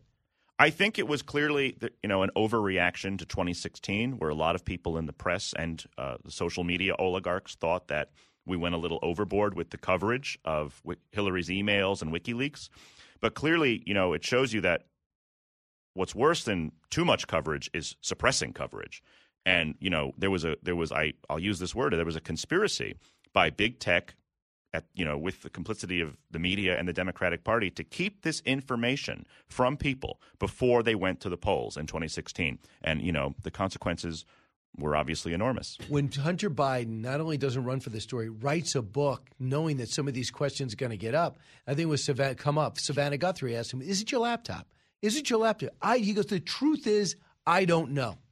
And well, I can tell you it is. Right. Jimmy Kimmel asked a question. He goes, have you thought about getting AppleCare? And people laugh.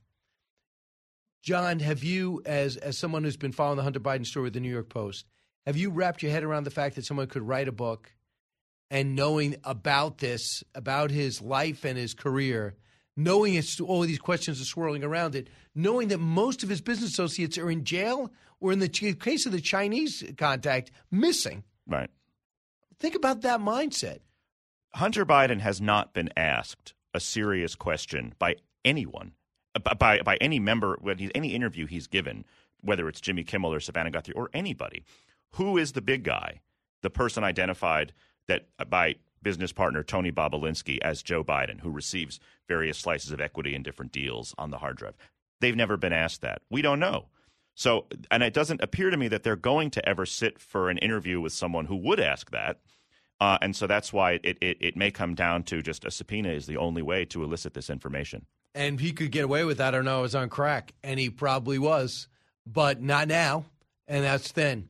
and you see a lot of the interaction there. Do you see what some of the most? He's probably one of the most unsavory characters that we've ever seen in black and white.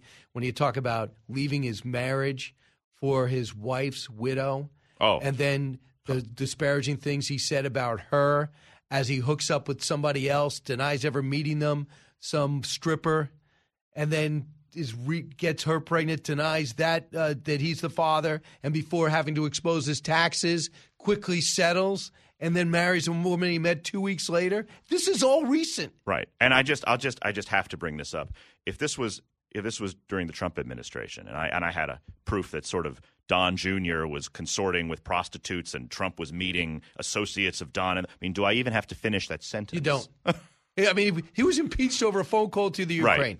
Right. All right, and everything else. And by the way, a phony Russia story, which most people acknowledge now. Really? 2.5 years. Listen, when we come back, just a couple more questions for John Levine. Can you stay? I can stay. What floor are you on? 10. So you could still go back and forth on the same elevator. Yeah. You don't have to get off the elevator, go to 1, and change elevators. You can even take the stairs. So I don't even feel guilty. No. All right, good. Thanks, John. John's sticking around. Diving deep into today's top stories, it's Brian Kilmeade.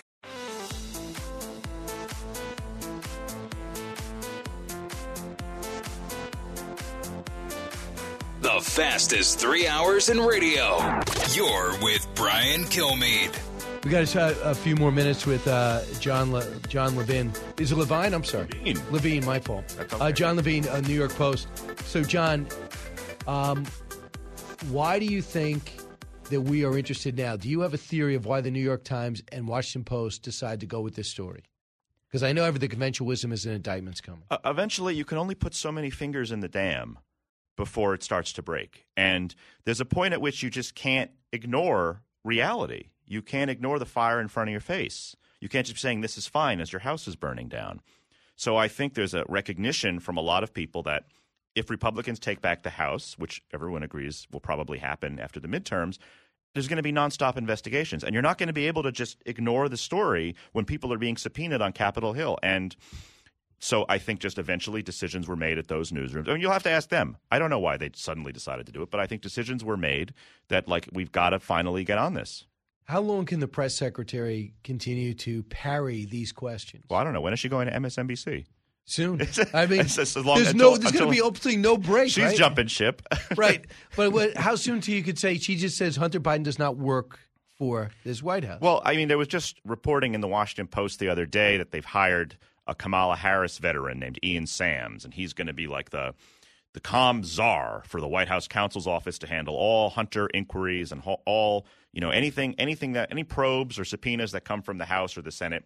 They're not going to go through the normal communications channels in the White House. It's all going to be handled by just a Hunter unit or that handles the investigation, the comms aspect for them. So the White House is totally preparing for the tidal wave here. Grand jury has asked some questions, not Bobulinski, about the big guy. Yeah. To other witnesses. What does that tell you? It's coming closer. Like every day, we crack the door open a little more. Grand jury, and these are it's one thing for Joe to say in an Iowa press conference, "Oh, yeah, I never was involved." You can't lie to a grand jury. These are under oath questions, and apparently witnesses have been asked. We're reporting in the New York Post. You can read. Witnesses have been asked who is the big guy, and eventually it's a question that Hunter's going to have to answer under oath, possibly even Joe Biden. All right, John Levine, New York Post writer, all over this story with Joe Biden, and this article today will move this story forward that you don't get in the laptop from hell. You've got it by just hustling. The White House visitor logs, they're public. Go download them and look. It's in the article. Thanks, John. Bye.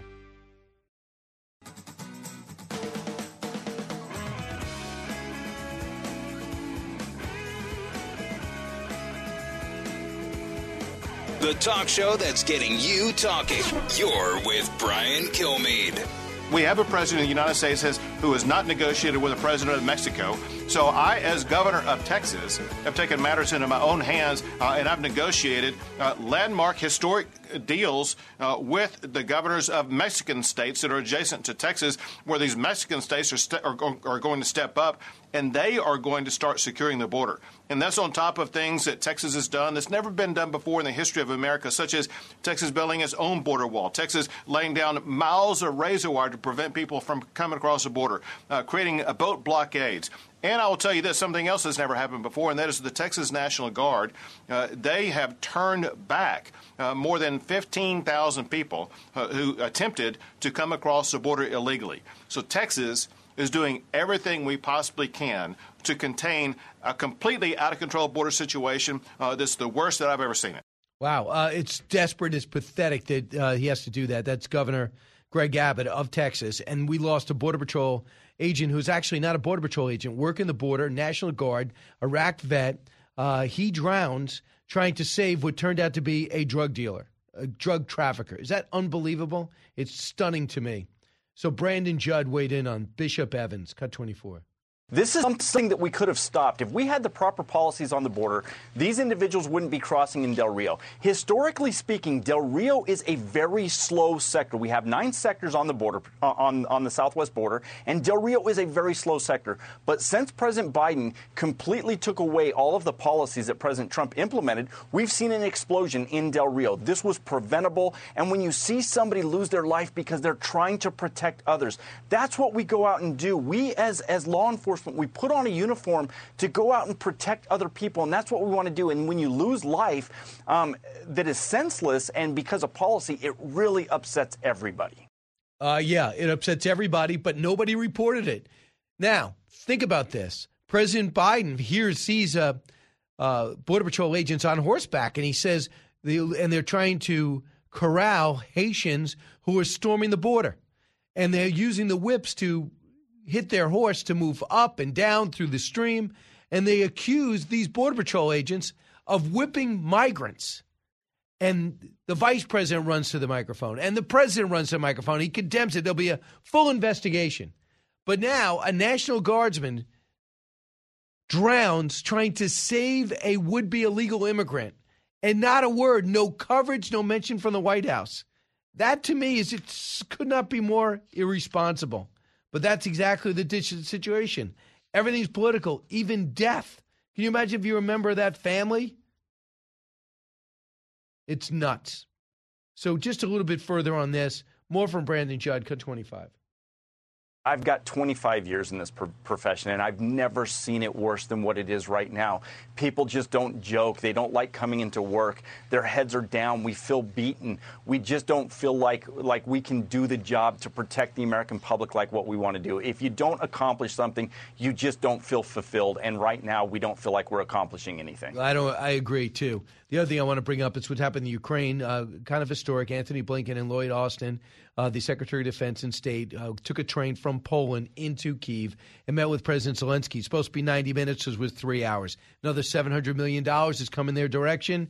Hopefully it's the arms they need and they get to the right people. There are reports of the Donbass region that the so-called Russian separatists have some of that. They said it's just a casualty of war, but getting just to Poland is not enough. This is our money.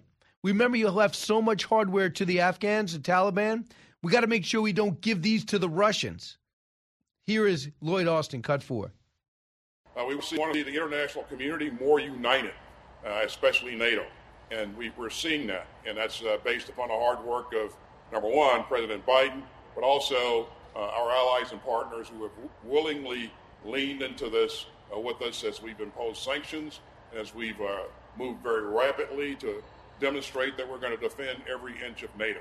So Ukraine just rocketed into an oil depot in Russia, which also is going to exercise the Russian community. Evidently, they are rallying around Vladimir Putin, which is sad because they're not getting the true story. Most of those who got the true story left. It's estimated that about 140,000 Russians have left their country since this whole thing started.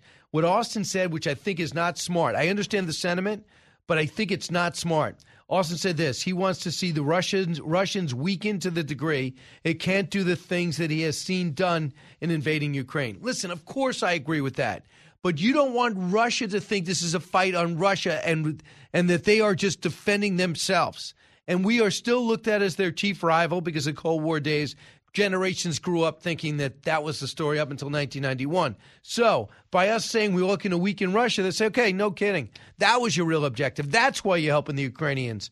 $713 million in military aid and financing for Ukraine. More than a dozen other nations are in on this. The funding will allow those countries to purchase new weapons to boost the stocks or in some cases replenish arms and provide it to the Ukraine.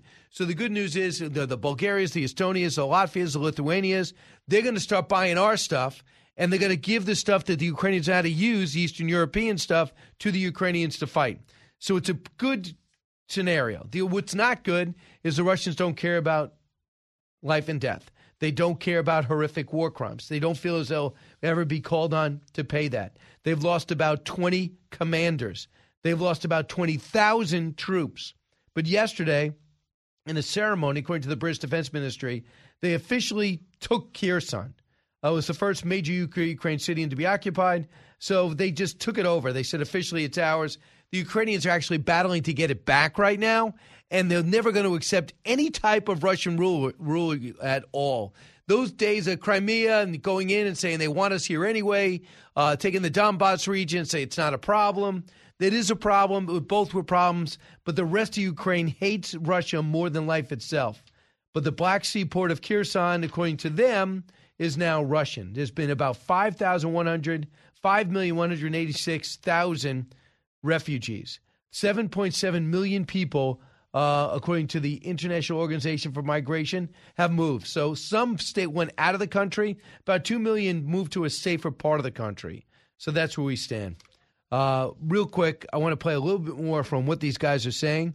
Anthony Blinken is not the excitable type, but David Sanger's got more security contacts than most people in America. He talked about what Vladimir Putin is thinking, according to the American intelligence, says this about how Vladimir Putin sees the war. Cut 7. U.S. intelligence has basically concluded that Putin thinks he is winning. That may be a reflection of the fact that he's saying to himself, I didn't really want to take Kyiv anyway. I just want to get my land bridge and get the south and get the east. Whatever it is, he thinks he's winning. And here's why that worries me. If, in fact, he suffers a second big setback, that's the moment when I think he will be most tempted to reach for weapons of mass destruction, whether it is chemical or whether it is nuclear.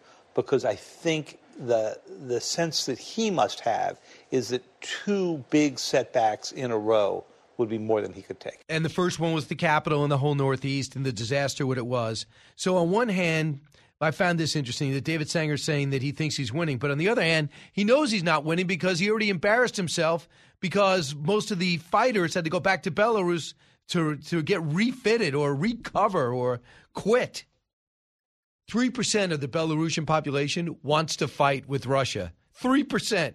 But the leader, Lukashenko, is allied to Russia because they basically saved him. He lost an election. He was stayed in power because of Russian troops. So now Belarus has got to be a launching pad for this war, but yet only 3% of the the Belarusian people actually support the war. Lieutenant General Doug Lutz, also a valuable commodity. He talked about what he sees right now and what he sees next. Cut 9. Crimea was largely isolated, very difficult to resupply and so forth. In fact, the Russians had to build a bridge to Crimea just to resupply it. Now they have a land bridge, so they have the roads, they have the railroads, and so forth. But seizing that territory in the south is not the same as holding it.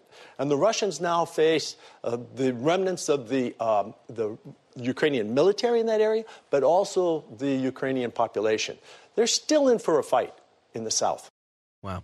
That's I see it's very accurate. He's definitely got good context there. When we come back, I'll take a look at more to know. Also take a look at some of your calls, 1-866-408-7669. We have not discussed much of COVID-19, but what Anthony Fauci said is even off the charts for him. Most of the stuff he says is illogical and irrational, which is wrapped in somebody that prides himself on being credible. I don't. Never bought him. 1-866-408-7669. This is the Brian Kilmeade Show. politics, current events, and news that affects you. Brian's got a lot more to say. Stay with Brian Kilmeade.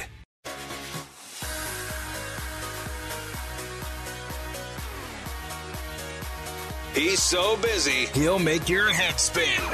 It's Brian Kilmeade. The judiciary plays a really important co-equal branch of government, right? Very, very important. I believe that decisions around those should be driven by the scientists, right? Whether people should be en masse or not, that certainly is what it means to follow the science and to look at what the scientific agencies are recommending. Obviously, the judiciary has an important role to play. What you heard out of the administration, out of the Department of Justice, was the assessment that this was an incorrect decision, and the DOJ is now appealing that decision. Yeah, no kidding. That's Dr. Aisha Jha, and he's walking back and trying to clarify Dr. Anthony Fauci, who said the CDC should rule and nobody else should try to overrule. Are you crazy? What is wrong with him? And on the mask issue, once and for all, it doesn't. They're not effective, especially the ones that we keep wearing. And if you're going to wear an N95, you don't even need one unless you're getting on and off the plane, because the plane air and the entire fuselage changes every 4 minutes. Dr. Scott Gottlieb talked about that. Cut 17. I think this year is really a transition year. I think this is going to be the year when this becomes more of an endemic illness. It's not going to be a defined point in time when that happens. But what's going to happen is this is going to settle into more of a seasonal pattern. I do expect prevalence levels to start to decline. We may be peaking right now if you look at the wastewater data. Hopefully over the summer, through the summer, we have pretty low prevalence of this infection, and then we're going to see it reemerge in the fall. The question is what reemerges? Is it a new strain of Omicron? And that's going to drive decisions around the vaccine. Right, because he says it. The vaccine doesn't work for Omicron. He said, well, lessen your symptoms. But he glazes over that. But I'm just telling you, if it was Donald Trump and he was president right now, and we'd be better off if he was, but they'd be saying Donald Trump's vaccine doesn't work. He rushed it too quick with warp speed. Most other vaccines like polio and others work. Why do we keep needing them? Why do we need 4 or 5 shots? He would actually stop the whole booster thing. He would be making sure that these private universities aren't demanding 2 and 3 extra shots, wearing N95 masks for a variant that, for the most part, doesn't get you sick. Let's find out if there's more to know. More to know. All right, Texas judge has invited Disney to move from Florida amid the DeSantis feud. I'm surprised Texas is getting involved with this, but they're not moving. We all know they're not moving. Disney blew it. They better apologize. Next. Google goes woke. The search engine is launching inclusive language. Here we go. Users typing landlord will see a warning that it may not be inclusive to all readers. Landlord's kind of a feudal term anyway, like kind of an ancient Viking term. I'm a lord of this land. The word humankind is a suggestion instead of mankind. Gender terms such as policeman or housewife should be replaced by police officer or stay-at-home spouse. Nudging users towards woke language being seen by critics as a step too far.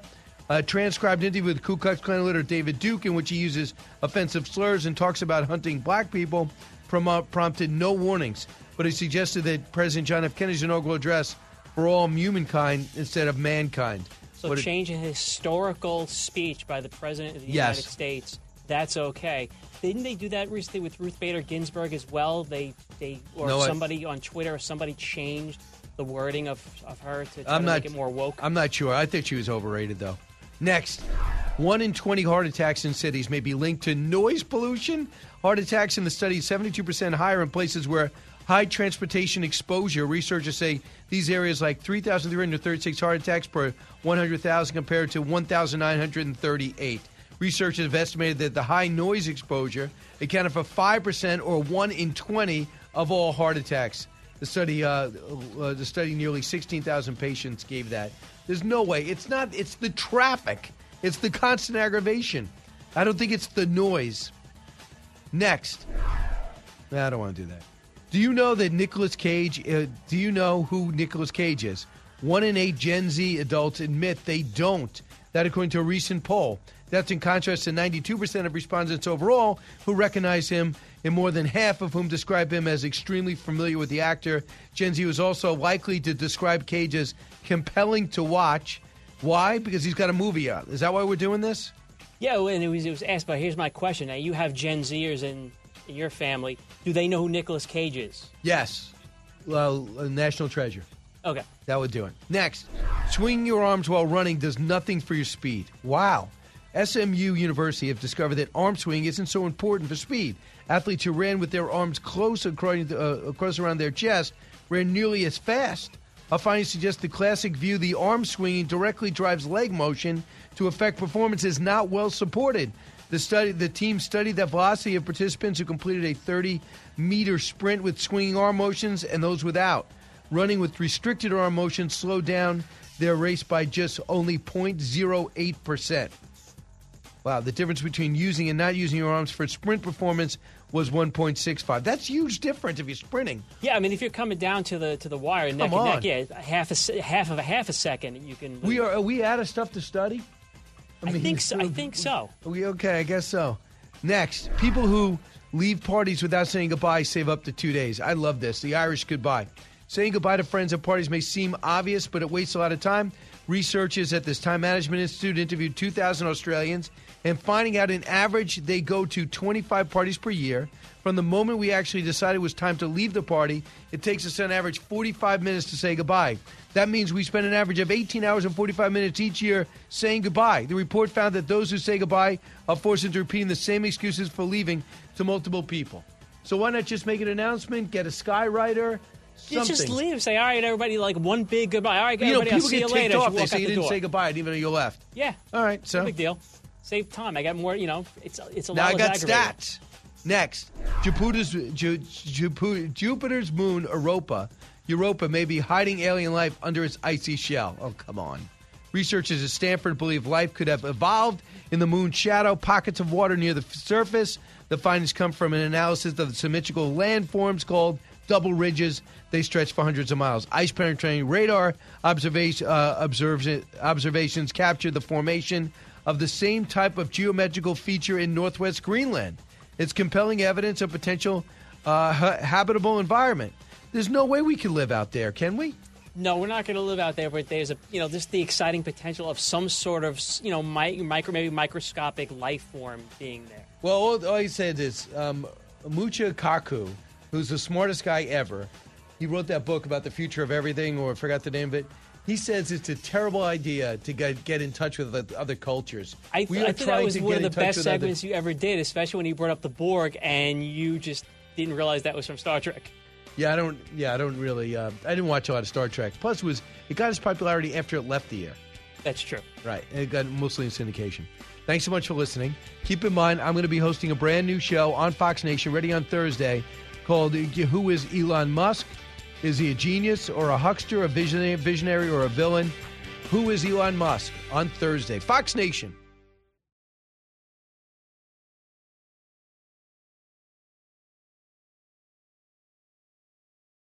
Pull up a chair and join me, Rachel Campos Duffy. And me, former U.S. Congressman Sean Duffy, as we share our perspective on the discussions happening at kitchen tables across America. Download From the Kitchen Table, The Duffys, at foxnewspodcasts.com or wherever you download podcasts. Listen to the show ad-free on Fox News Podcast Plus, on Apple Podcast, Amazon Music with your Prime membership, or subscribe wherever you get your podcasts.